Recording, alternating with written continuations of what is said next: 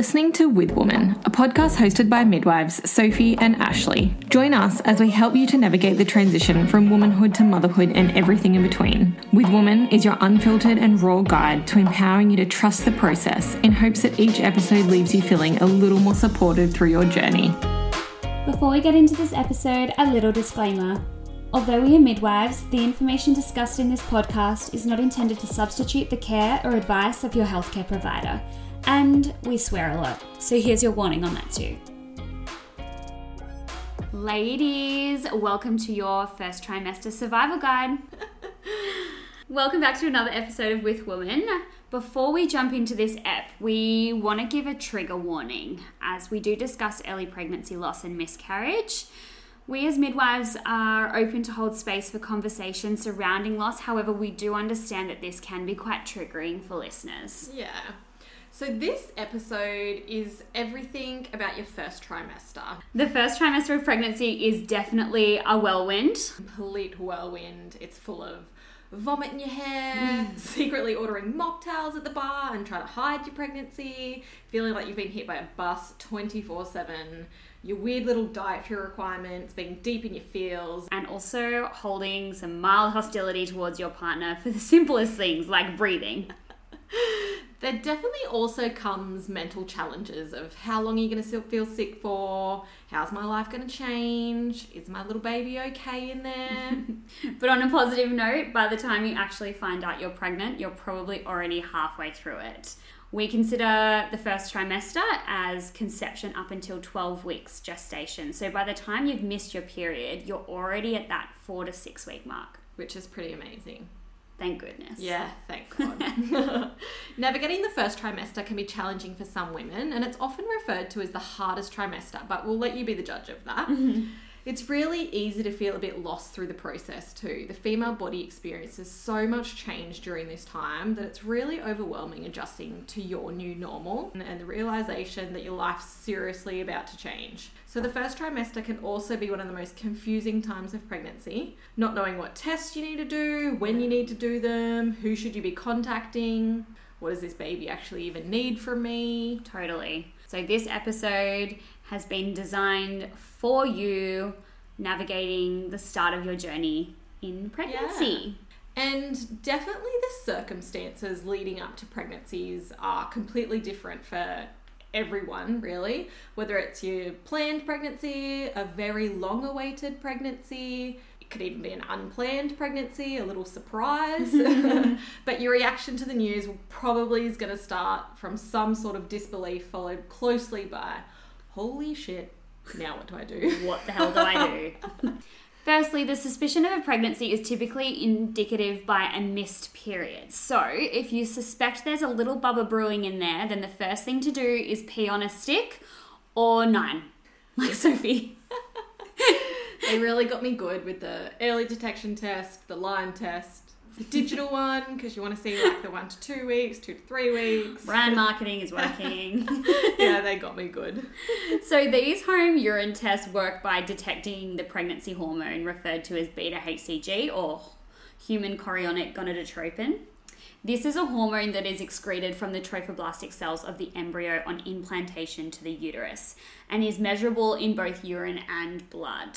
So usually this hormone is detectable 10 days post-conception in what we call your luteal phase of the menstrual cycle. So when testing at home, it's best to test first thing in the morning, as this is when your urine is less diluted and therefore the test is more accurate. So once you see the little blue smiley face or the plus sign or the pregnancy sign or the 1 to 2 weeks, whatever brand you decided on getting, the first thing you do is make an appointment with your GP. So at the same time, try and figure out when you had your last period, because this is one of the first questions your GP is going to ask you. And at your initial appointment with your GP, they'll send you for a blood test version of the urine test that you did at home. Now, the levels of the hormone result that you'll get from your GP definitely vary, and it's individually based. Yeah. Most women will have very different levels of beta-HCG detected in their bloodstream, and it still means that their pregnancy is healthy. So try not to compare yourself to what you see on Dr. Google. Yeah. Or your friends saying that, like, no, my level was 5,000 at that gestation. Because at 8 weeks gestation, a beta-HCG level varies from about 32,000 to 150,000. That is a massive range. Yeah. So yeah, definitely don't be discouraged if your levels are on the lower side of this or on the higher side of this. That just might be normal for you. So some GPs like to test this every 48 hours apart to see if your levels are increasing. And then other GPs just like to do it a one-off. Yep, you're pregnant, your level is good, and then we go from there, really. Once you have that double confirmation that you are indeed pregnant, your GP is going to send you for about 84 other blood tests. There's really a lot. So these are all part of your health screening for the pregnancy, and they help to determine if there are any potential risk factors to yourself or your baby that we need to be aware of and monitor throughout the remainder of your pregnancy. A group of these tests are often referred to as serology, which is a type of blood test you use to determine the level of immune system response to pathogens present in your body. And this helps to suggest whether or not there's been a past infection or a current infection or your immunity to them. Yeah. So these tests include varicella, which is chickenpox or shingles. And then you'll also, on top of that, have your blood group checked, your vitamin D levels, your blood levels, such as like your hemoglobin, your platelets count. There's literally like so many. It's really extensive. Yeah, so don't be worried when you get your form and there's like a million blood tests that you have to go for. It's really just they collect it in 2 or 3 tubes. You don't have to have like multiple stabbings. Yeah. Multiple stabbings. Savage. Also, you might feel like there's so many random blood tests that you didn't think you'd have to have, like HIV, Hep C, Hep B, and these are across the board. So don't be worried that your doctor's actually sending you for these. It's just part of the screening Routine process. screening. Yeah. And also, if you're under 25, your GP may also add a chlamydia screen onto the bloods as well. So again, don't feel like your GP is judging you and they're sending you for a chlamydia screen because they think you might have an STI. It's part of the screening process. Another factor to think about, which a doctor will discuss with you, is your family history, especially in relation to medical issues, such as a history of high blood pressure within your family, a history of diabetes, any heart conditions, or even allergies that you may have. Again, these are all part of your routine antenatal screening to determine if you're high risk for being diagnosed with any of these conditions throughout your pregnancy. So if your family has an immediate history of diabetes, for example, you may also be sent for an early gestational diabetes test, which is awful. Yeah, well, like... So being a midwife, you hear of so many women that come in and they're like, oh, it's the worst test ever. And when I went for mine, I was expecting to feel like really sick and everything. Sophie, you were eating a packet of Skittles at like 9 a.m. at work. Yeah, but like everyone says the drink is the most disgusting thing ever. Yeah, but this is my point. It's like your sugar you can tolerate a lot of sugar. Yeah, so I didn't mind the drink. But a lot of women say as well that the drink was like warm and not chilled. Yeah, mine was chilled. Came straight out of the fridge. So for those who don't know exactly kind of what we're talking about, let us explain. Yeah, let us explain. So basically the glucose tolerance test, it's often referred to as a GTT. 75 grams. It's basically looking at your body's response to having a big sugar hit. So part of the blood test is that you'll have 3 different... Stabbings? Stabbings. We're going to keep... Oh my God. That's a technical term, the stabbings. Yeah. You will have your blood taken 3 different times in 2 hours, and you'll also be asked to consume basically a really sugary drink. It's like syrup. It's like flat lemonade, essentially. So, and you have to be fasted for this test. So basically what it's doing is looking at your body's insulin response to having a high sugar hit. So what we'd expect to see your body do is, in response to having heaps amount of sugar, your insulin levels rise and then drop your sugar levels to normal ranges, which is categorized by a fasting glucose, so the one before you have the drink, and then compared at 1 hour and 2 hours post having the drink. Yeah, so take a book or an iPad or something to keep you busy for those 2 hours, because they don't like you to leave the pathology either. Yeah. Yeah, you have to sit there. So make sure you go to a place that has like a nice little recliner or something. So again, this test would only be performed if you had a family history of diabetes. Yeah, so you'll get it in your first trimester. Yeah, or if you had a few other medical Risk factors, risk really. factors Yeah. as well. But then pretty much every woman gets offered this test again at about 26 to 28 weeks gestation. So you'll get it once throughout your pregnancy, but then twice if you're high risk for gestational diabetes. So one of the first questions your GP will ask you during your appointment is, when was your last menstrual period? Which, for a lot of women, you don't know this.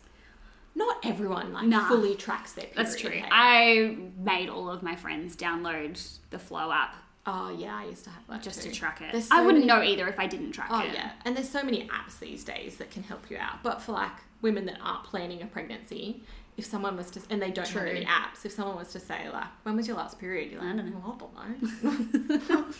Clearly more than a month ago because you're pregnant. So your GP will also want to know how regular your cycle is, as in how many days you have in between each period. So it's important to know if your cycle is regular every month or irregular, as your LMP or last menstrual period is usually how we try to gauge when your due date will be. And your last menstrual period is determined by the first day of your last period. So a regular menstrual cycle is considered to be around about 28 days, but it can definitely vary from about 21 to 35 days. So if your cycle's irregular, this is where your dating ultrasound's used to determine the estimated due date. Now we say estimate because a term pregnancy is anywhere from like 37 to 41 weeks gestation, and often women become quite fixated on your due date. Yeah. It's really like an estimated due week. Or even some women say like it's an estimated due month. Yeah. Yeah. I'd be referring to it as a month.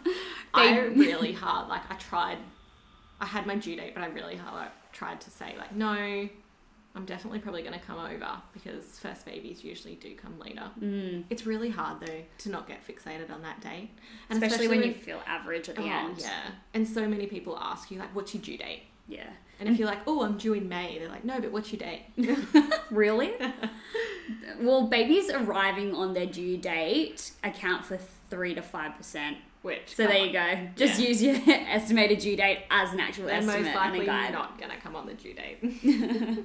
So if you are someone who has an irregular period, or someone who has no idea what their last menstrual period is, or even when their last period was, this is when the GP will want to send you for a dating scan or an early pregnancy gestation scan. So again, this is optional, but if you're trying to limit the amount of ultrasounds you have in your pregnancy for personal reasons, a dating scan is probably one of the more important ones to attend. Yeah, and if you really have no idea about your cycle lengths, last menstrual period, you kind of really need to go for a dating scan to actually even get an estimated due date.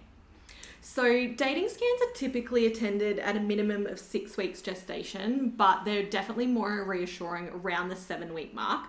So the purpose of the dating ultrasound is to measure the length of the fetus, which really looks like a jelly bean, and you can't really tell it's even a baby at this point. You're like, what is that? So the dating ultrasound measures your crown rump length, and this confirms your expected due date and also the viability of the baby. So listening to the fetal heart rate, ensuring the pregnancy is actually in the uterus. Yeah, and the crown rump length is basically the top of the jelly bean to the bottom of the jelly bean.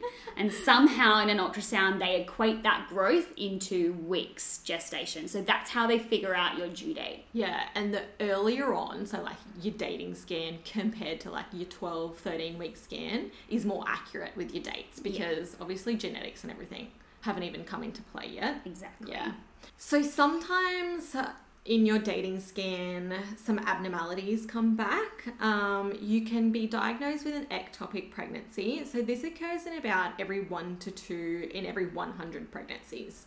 So this is a non-progressive form of pregnancy due to location of the implantation. So this can cause a rupture to your fallopian tubes, and this is where the fetus is implanted. It's different because when it implants into your fallopian tube, as the fetus keeps growing, it doesn't have an area to expand like when it's implanted in your uterus. So when this happens, it can cause your fallopian tube to burst, and then this can lead to internal bleeding, and that can be life-threatening, really. Yeah. Another form of a non-progressive pregnancy that we may see on a dating scan is a molar pregnancy. There are 2 types of molar pregnancies, complete and partial. They account for 1 to 2 in every 1,000 pregnancies. So a partial molar pregnancy is where 2 sperm meet 1 egg, which causes an abnormal embryo to form. When I say abnormal, I mean in relation to its genetic makeup. And a complete molar pregnancy occurs when the sperm meets an egg, but the egg holds no chromosomes within it. And this results in the sperm duplicating its chromosomes, and it creates a placenta without actually creating a fetus. This tissue then embeds itself, hence the term molar, Like a little molar like in a your little gum. mole, into the uterus, causing abnormal growth to occur. Now, 2 to 3% of complete molar pregnancies can result in a rare form of cancer called choriocarcinoma. So there's also a possibility that at your dating scan, there just isn't a heartbeat present. And this just means that the fetus has stopped growing at a certain point in your pregnancy. There's not always a reason for this. Sometimes it's just completely random. It's nothing that you did. It's nothing that your partner's done. It's really, you're that 1 in 4. Now that we've just completely scared you with everything that could go wrong at your dating scan, there's definitely some positives to your first trimester and exciting times, like, who do you tell? This is such a personal decision. Yeah, it is. Isn't it? Well, it's the most confusing thing to kind of navigate. And it's definitely a personal thing. Totally. Because some women tell like every single person under the sun in your first trimester, and then other people don't even like to tell people until like 20 weeks. Yeah. Which is pretty obvious when you're walking down the street usually and you're about 20 weeks pregnant. It's like, where'd that gun come from? I remember I didn't put anything on social media until I was about 21 weeks. Yeah. I think definitely in this instance, you should definitely just go with your gut instinct on things. Yeah. If you want to keep your pregnancy fairly private until you feel most comfortable, then go with that. I don't think there's any like right or wrong way of navigating it.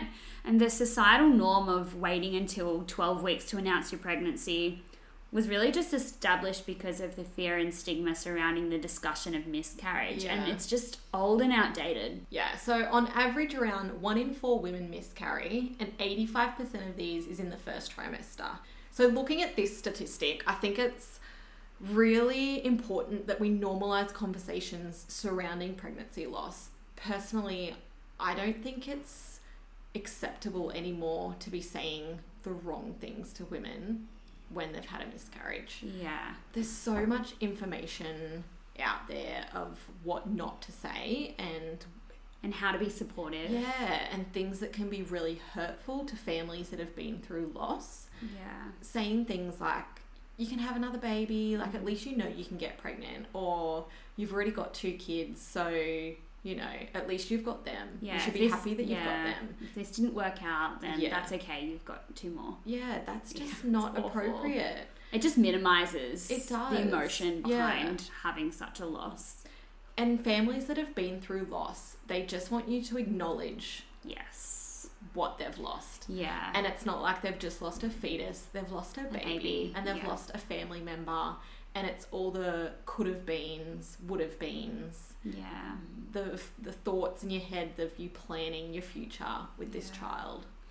I think, you know, when we talk about who to tell, when to tell, we should feel safe and comfortable enough to be able to share our joy and not hide our grief. Yeah. And our support network should be trusted to experience the journey alongside you. Yeah. And I think a lot of women wait for the 12, 13 week mark. But personally, if you're going to tell people that you've had a miscarriage, then why wouldn't you tell them that you're pregnant? Yeah. Yeah. Share your excitement and your joy. Yeah. If that's how you're feeling. Yeah. So just tell whoever you know will be supportive no matter the outcome of your journey. Yeah. Moving on from that, there's more things that your GP will want to go through with you at your first appointment, or once your pregnancy has been confirmed, really. And an important one is the models of care. So this is the care that you're going to receive throughout your pregnancy. And this one, again, it's really personal. Totally. Yeah. And definitely dependent on your geographical location. So like what access you actually have to these services. Your personality, whether or not you have private health insurance and want to use it. There's a lot of differing factors for this one. Yeah. So the models are all really different to each other, and it kind of depends on what you want out of your pregnancy, labour, birth, and then also postpartum, because a lot of them you'll get postpartum appointments and everything as well. So just to list them, there's GP shared care, which is only run by certain GPs. So to go to a GP and do GP shared care, they have to be accredited. Mm-hmm. So that's an important one to know if your GP is accredited, because if they aren't, then that's not an option for you. Yeah. Or you'll need to find an alternate GP, which you may not have the same relationship with, and therefore it may not be worthwhile accessing that model. Or they might not be close to your home. Yeah. I think that's why a lot of women do go through GP, because convenience. Yeah, it's convenient, they're easy to get into, they're close to your home. Especially, you know them. What's that movie that the adult goes back to his pediatrician? Knocked Up? Is it? Oh yeah, it's Knocked Up. He goes to the doctor and it's his pediatrician, and he's like... And he's sitting on the bed. Yeah, and he gets a lollipop. But you know, you might have a family GP that you want to access, and because you have that relationship, that might work well for you. Yeah. There's also private obstetricians. So you can have a private OB in the public system, or you can then have them in a private system as well. And there's a lot around. So don't just think if you're going to a private hospital, there's only like one private obstetrician at that hospital. There's usually at least like 5. Do your research and feel comfortable enough to, because obviously it's your GP that is your first point of contact for your pregnancy. So it's really on your GP to give you adequate information into what's available and what to access out there. And this includes choosing your doctor and model of care. So if you decide to choose a private obstetrician, they may only give you one option, and just be aware that there's definitely more than one that they can refer you to. Yeah. So do your research. And usually if you have private health insurance, you've kind of already looked into this anyway. Totally. Yeah. There's also birth centres. So these are usually run out of big tertiary hospitals in bigger cities.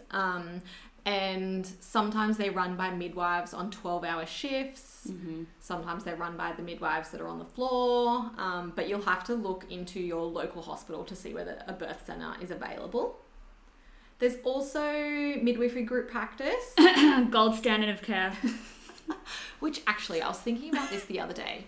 Who made it the gold standard care? Like, was this midwives that said this? I think it was a term that was used in a research paper to highlight the positive outcomes of having... Oh, okay. Yeah, because I was thinking about this, like, is this just like a midwifery group practice? Can we just say it? Like, no, we're gold standard care. No. Whereas like private obstetricians would be like, we're gold standard care. Like an A-star rating. We get 5 stars. So yeah, there's midwifery group practice, and these can either be caseload or team models. There's also home birth, and these are run out of bigger hospitals as well, or private midwives can do these within your home.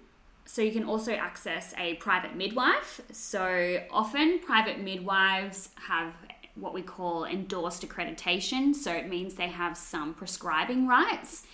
You can have a home birth with a private midwife, or that private midwife will have access to working in certain hospitals.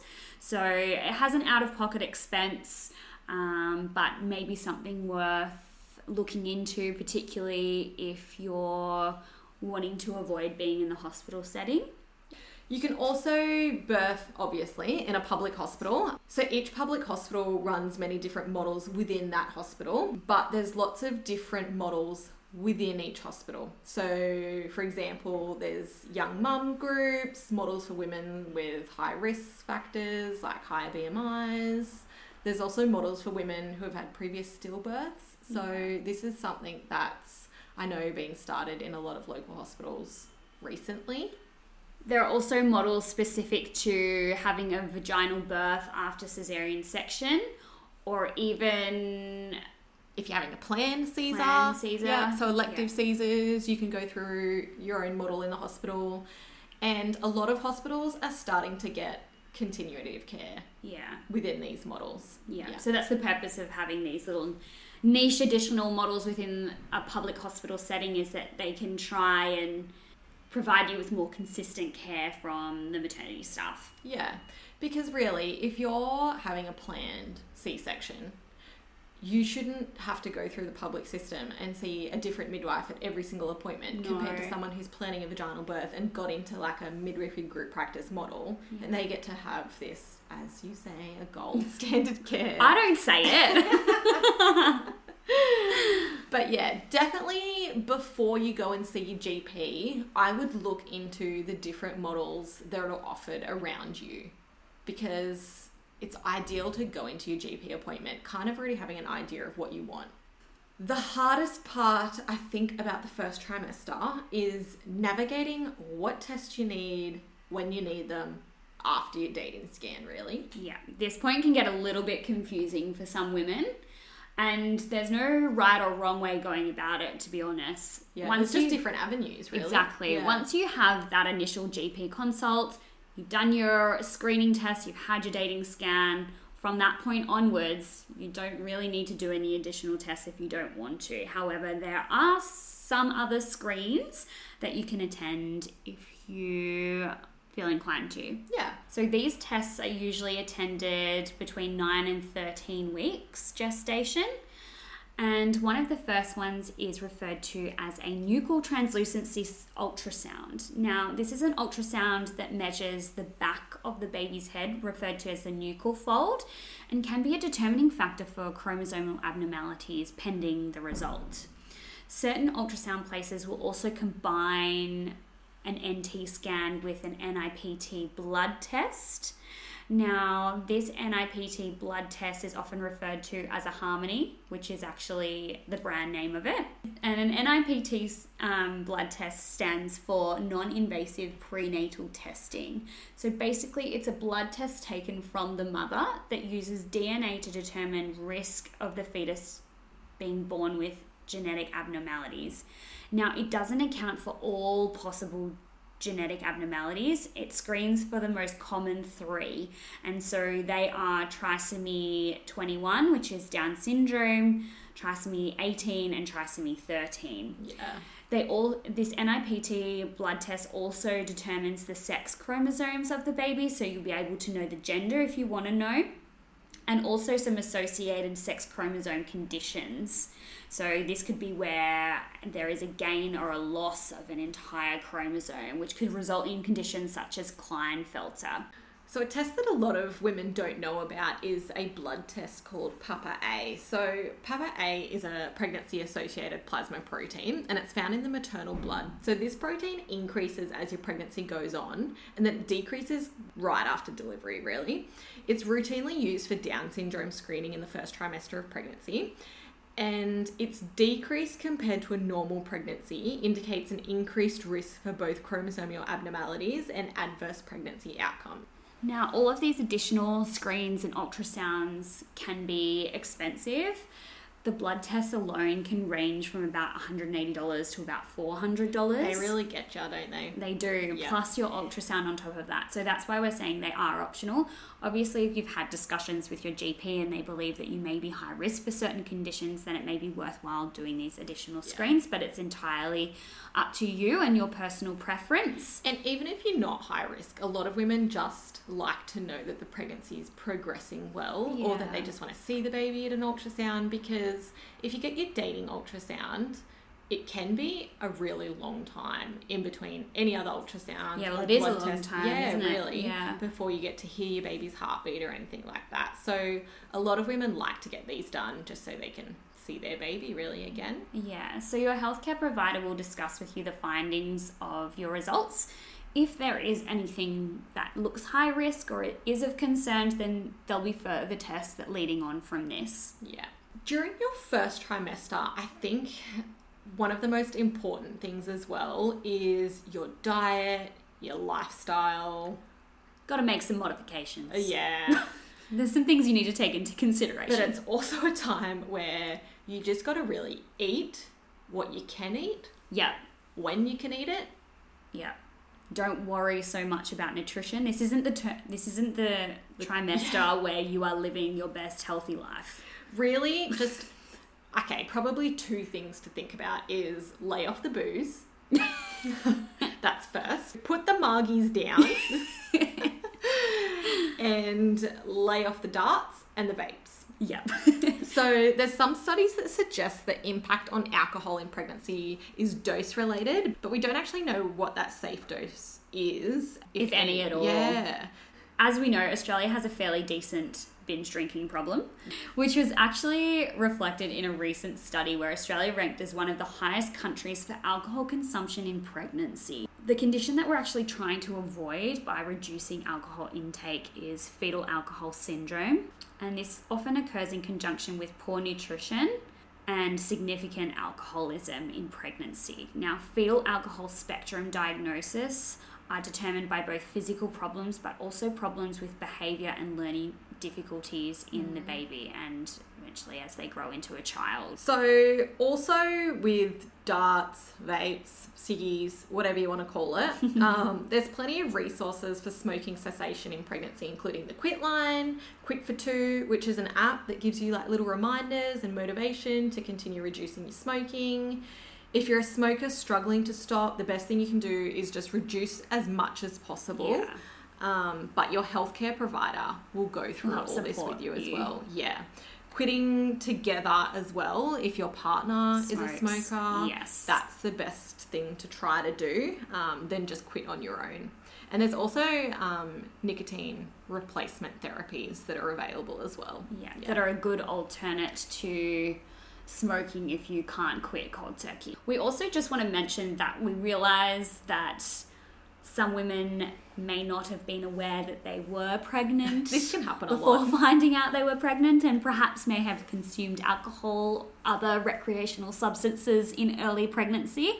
We just want to say that if you haven't had an early pregnancy loss and all of your levels are looking fine and your dating scan is fine, then your pregnancy is probably unaffected. And so don't stress about this too much, but obviously just make sure you don't continue that use from that point onwards. Yeah, if you're really worried about it, chat to your GP about it. I remember I did a pregnancy test and it came up negative.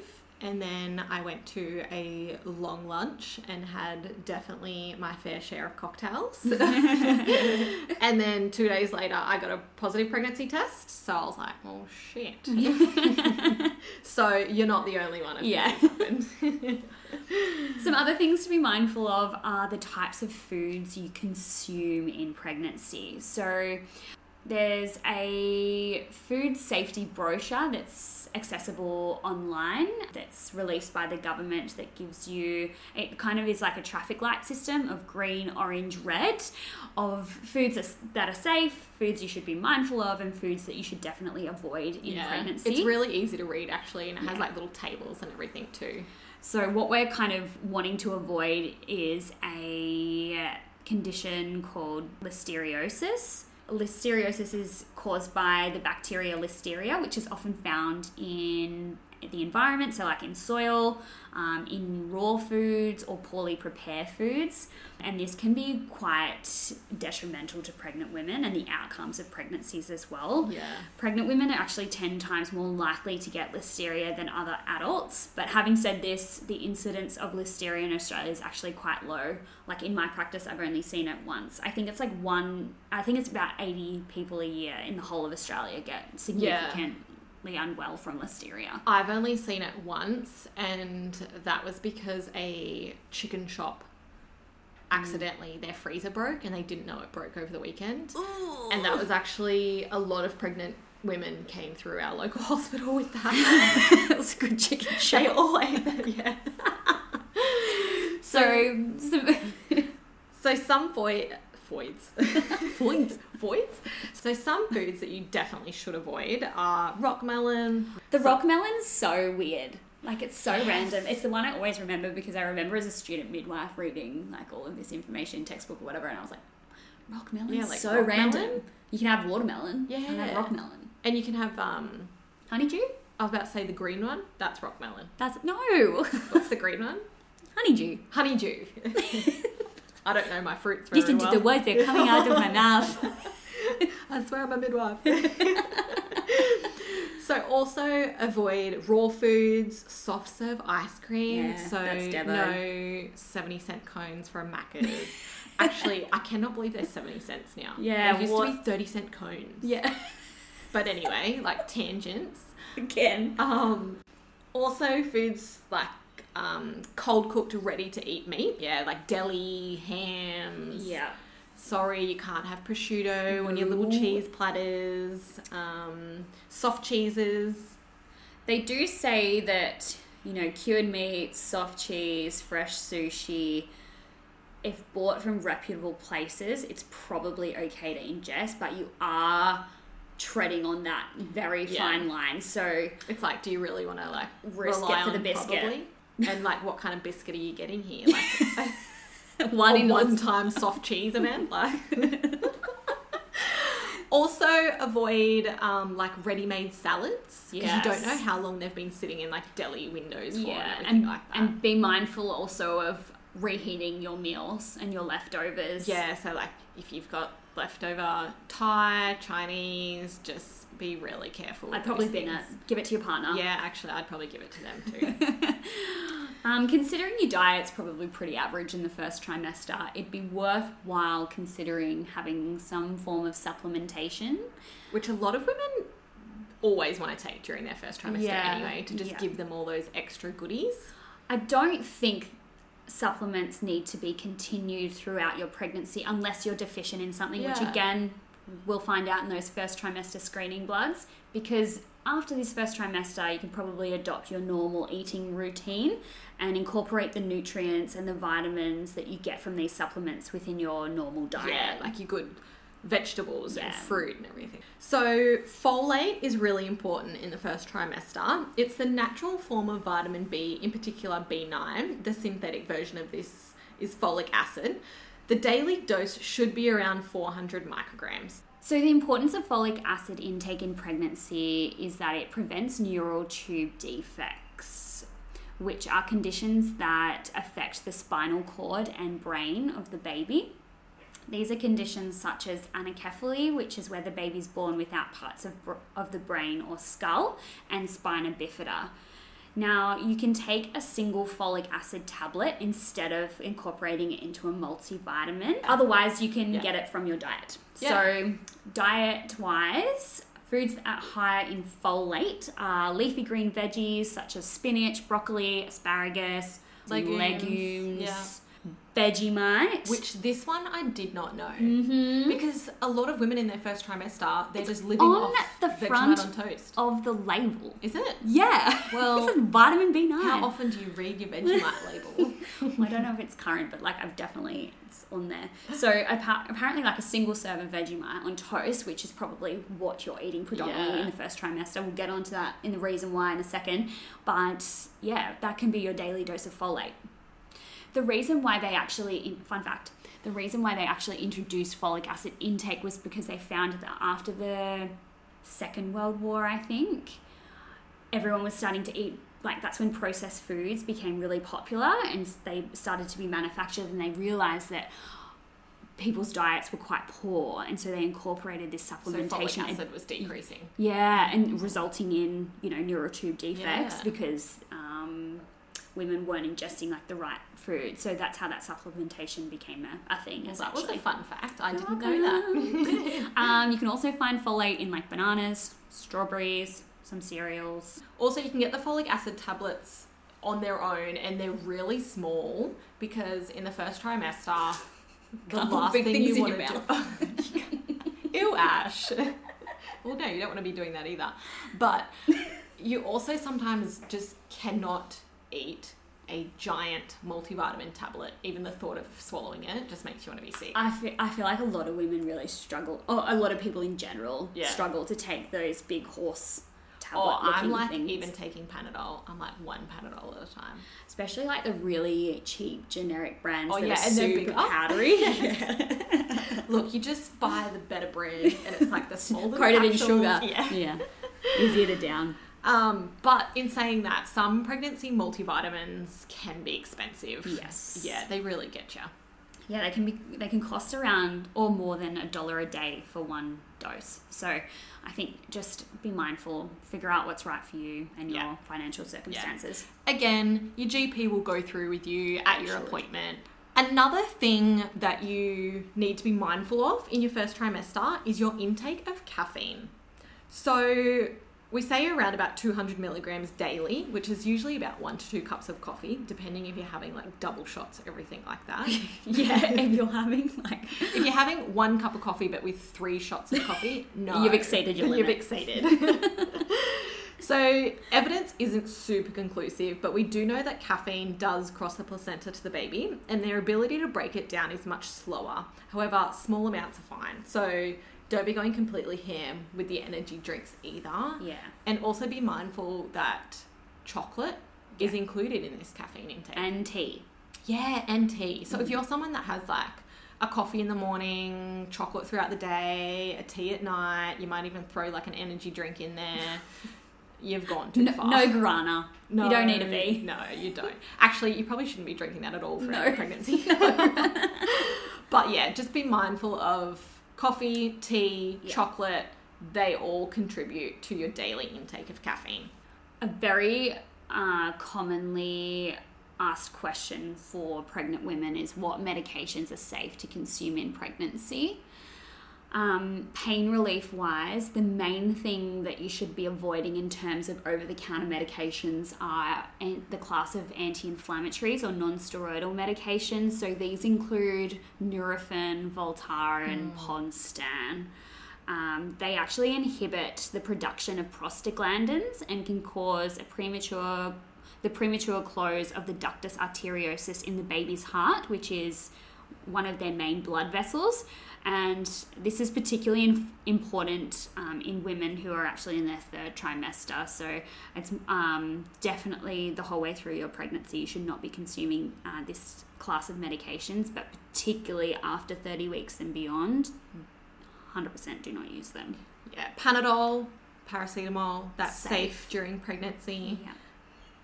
But if you're having to take a pain relief for anything during your pregnancy, you should be contacting your healthcare provider. Yeah. For the reasons of why you're taking it anyway. Exactly right.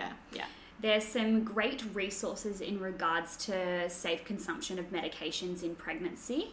And the first one we want to mention is MotherSafe. MotherSafe is a resource that's run out of the Royal Hospital for Women in Randwick here in Sydney.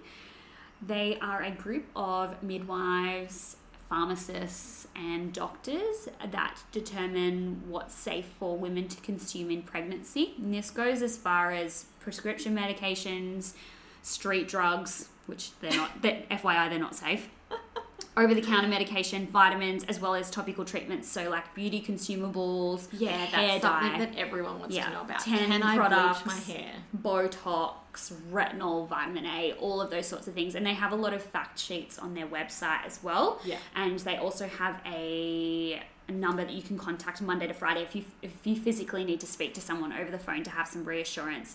I feel like a lot of GPs, or in particular pharmacists, when you go to a pharmacy, they're very risk adverse. So something that actually might be safe for you to consume in pregnancy, you may have been told that that's not safe. So if you ever need to seek that clarification to be 100% sure, then definitely access MotherSafe. They're a great resource. I pretty much tell every single woman, if you're having to take any medication throughout your pregnancy, just call MotherSafe first, double check that it's safe, because if it's not safe, they can give you alternative medications. Yeah. And they'll let you know like dosages that are safe and everything too. Yeah.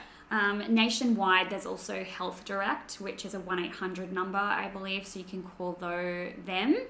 And if you're living in Western Australia, there is a very similar resource to MotherSafe called OMIS, so you can access them as well. I think one of the biggest questions we get asked as midwives is about exercise, because women really want to stay healthy throughout their pregnancy. Do they continue doing what they're already doing? What's safe during pregnancy exercise wise? So pretty much the general rule is continue your normal exercise but definitely just listen to your body. Yeah, for sure. This is an individual one, really. There's been no correlation between exercise and pregnancy loss, so that's a really important point to make. But there's definitely things to consider. Yeah, absolutely. So a few things to just kind of be mindful of with your exercise routine is to avoid exercising in high temperature areas and like in humidity. So for example, no hot yoga. You can't go into the sauna box. No. Make sure you warm up and definitely cool down. Yeah. And limit jumping, as this increases the load on your pelvic floor, which you would have learnt in our previous episode. Probably also refrain from doing things that could cause injury, specifically to your abdomen as well. So like horse riding, skiing. Yeah, you probably shouldn't be doing those kind of extreme sports. Just avoid those while pregnant. Err on the side of caution. Yeah. So really, if you're already if you're a marathon runner, you should be able to continue running until you can't anymore. Yeah. So just listen to your body. Yeah. Back it off when you feel like you need to. Yeah. If you do something and you're like, oh, like that kind of is a little bit sore, or I can't do it as well as I used to, just back off. Yeah. Yeah. Or stop altogether if you feel like you need to. But yeah, it's definitely a individual circumstance kind of thing when it comes to exercise, I reckon. Totally. There's no right and wrong. There's no textbook. Eventually you'll start modifying your exercises. If you're into your Pilates, yoga, continue doing that. Yeah, that can be really good for like breathing techniques as well during pregnancy. Totally. One of the hardest parts of managing the first trimester is definitely managing your early pregnancy symptoms and then coping with when they go away. Yeah. Oh yeah, that's a big one. I think that's not only a physical demand, but it's a mental demand as well. Well, you're not only trying to hide the fact you feel like shit. Yeah. Because you're not ready to tell people that you're pregnant. Yeah. So therefore you're having to like sneakily be unwell. Yeah. When like really when you're sick, like the first thing you want to be like is like, I feel like shit. Yeah. I remember really early on, I was on call for like a weekend and I got multiple phone calls overnight, and then I had to go in at 6 a.m. for an induction. And I remember being in the car on the way to work, like I physically don't know how I'm going to get through this shift. And I stopped in and got a frozen Coke from Macca's on the way. And then when I got to work, alarm bells were ringing for everyone. The first thing I thought was like, everyone's going to think I'm pregnant, or they're going to judge me and think I'm hungover. But really, it's really hard in the first trimester, especially when every woman has different symptoms too. Yeah. And some women have none at all. And if you're that woman, hats off to you. But that can be hard as well because you're constantly questioning, like, why don't I have symptoms? Yes. Is the baby okay? True. Yeah. So Very it's true. it's a massive mind game. But we've come up with a couple of different early pregnancy symptoms. You might have these, you might not. You might have them for a couple of weeks. You might have them throughout your whole pregnancy. Some common symptoms are breast tenderness, so sore boobs essentially, headaches, food aversions. I remember I became a vegetarian throughout my first trimester. Yeah. I have heard that. Lots of food aversions to red meat. Yeah, I could not even look at red meat. Even the thought of having it was just disgusting. You have an increased sense of smell. Increased basal body temperature. Yeah. Fatigue, that's a big one. Like that's huge. You're always tired. Yeah. And take your naps whenever you can. Yeah. Don't feel bad about napping. Emotional changes like irritability. You might feel a bit flat, just generally a bit blah. You might be a bit anxious. And these emotional changes are definitely attributed to the surge of hormones that your body experiences, particularly in regards to the hormones of estrogen and progesterone. You could also have acid reflux, which this affects about 30 to 50% of pregnancies, and it's not only just in the first trimester for some people. So it's caused by the relaxation of smooth muscles and the delay in gastric emptying, and then eventually as the baby gets bigger and you get further on in your pregnancy, your stomach runs out of room. So mild reflux can be managed by just modifications to your diet. So These include just eating smaller, more frequent meals, not eating like within a couple of hours of going to bed, propping yourself up.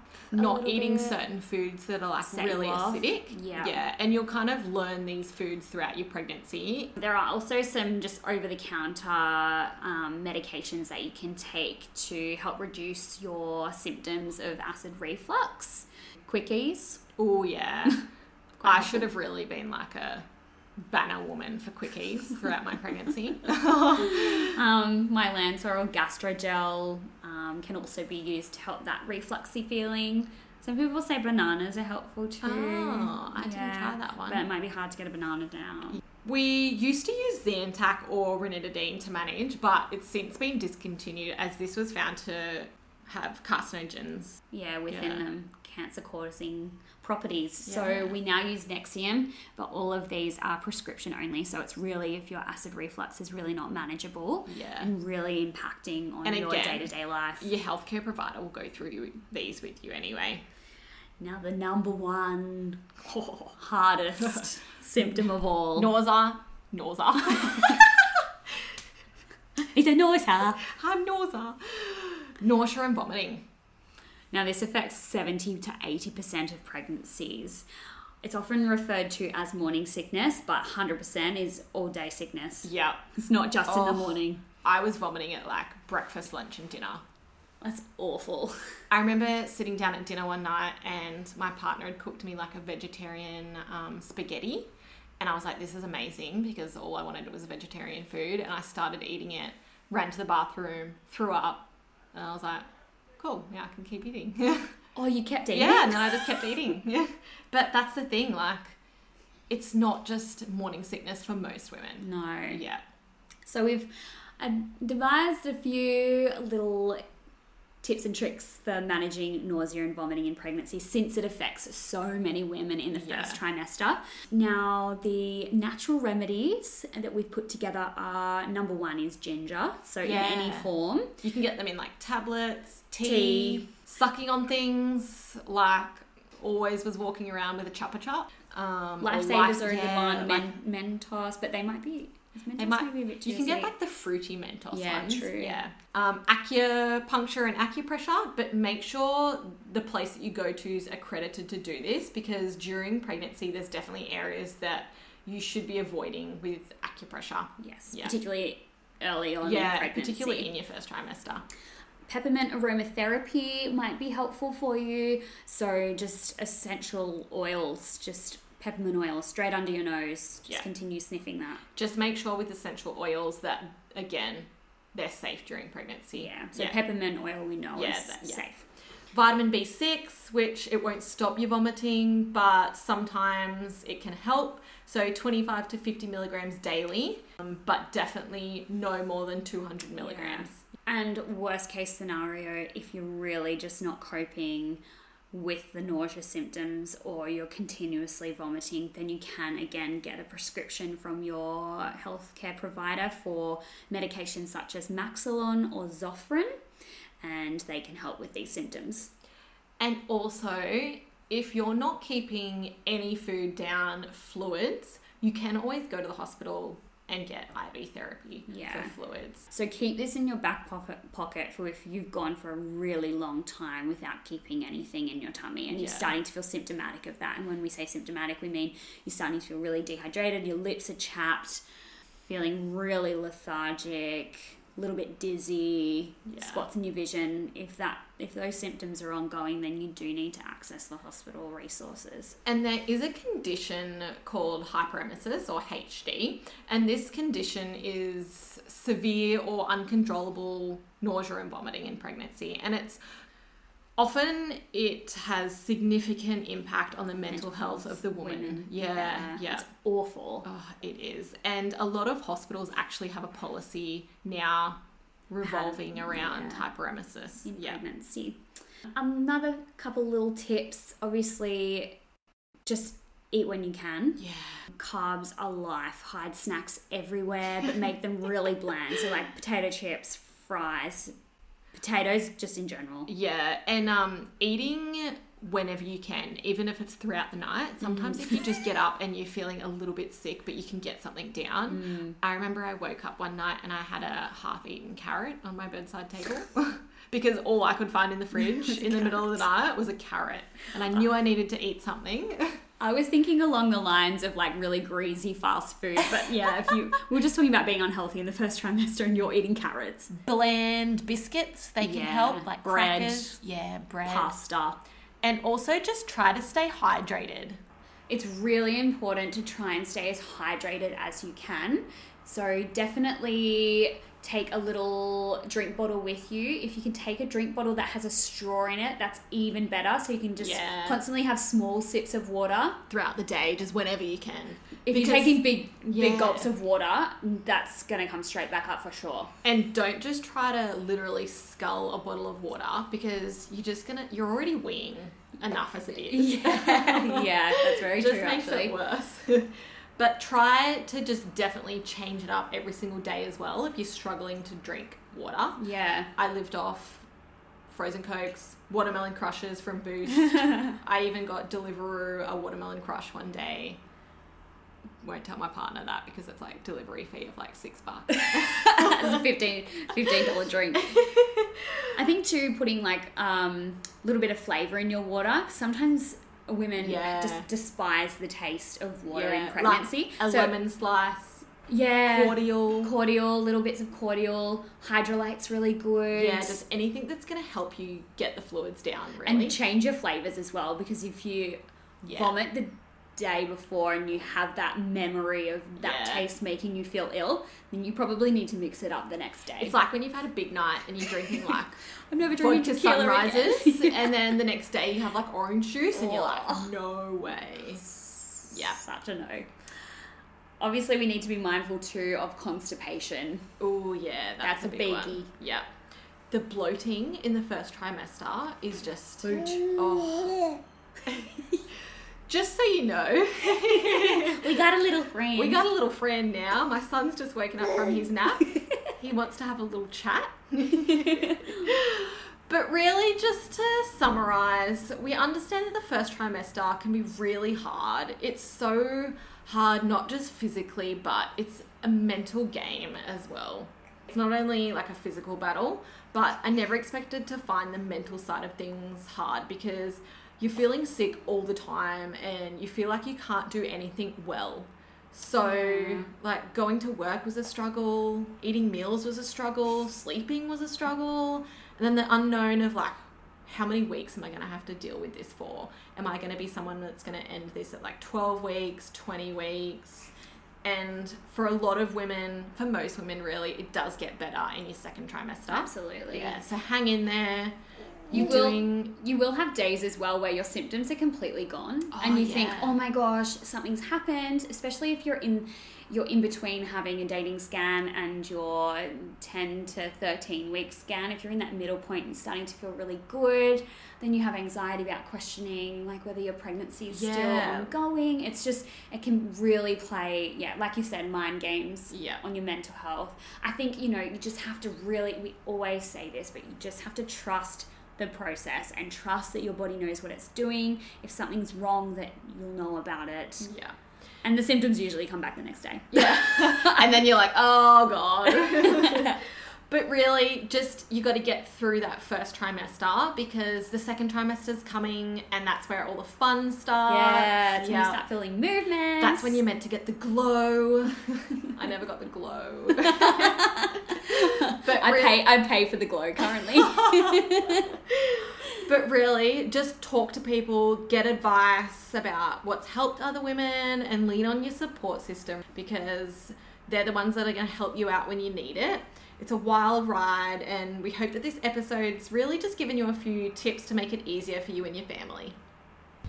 So thank you for listening to this episode of With Woman. We hope you found this useful for your journey, and you can find us on Instagram at withwoman.thepodcast. So flick us a follow and get amongst it. You'll find our latest episode updates there, and also please feel free to slide on into our DMs if there are any topics you'd like us to discuss in the future. That's it for us. Bye.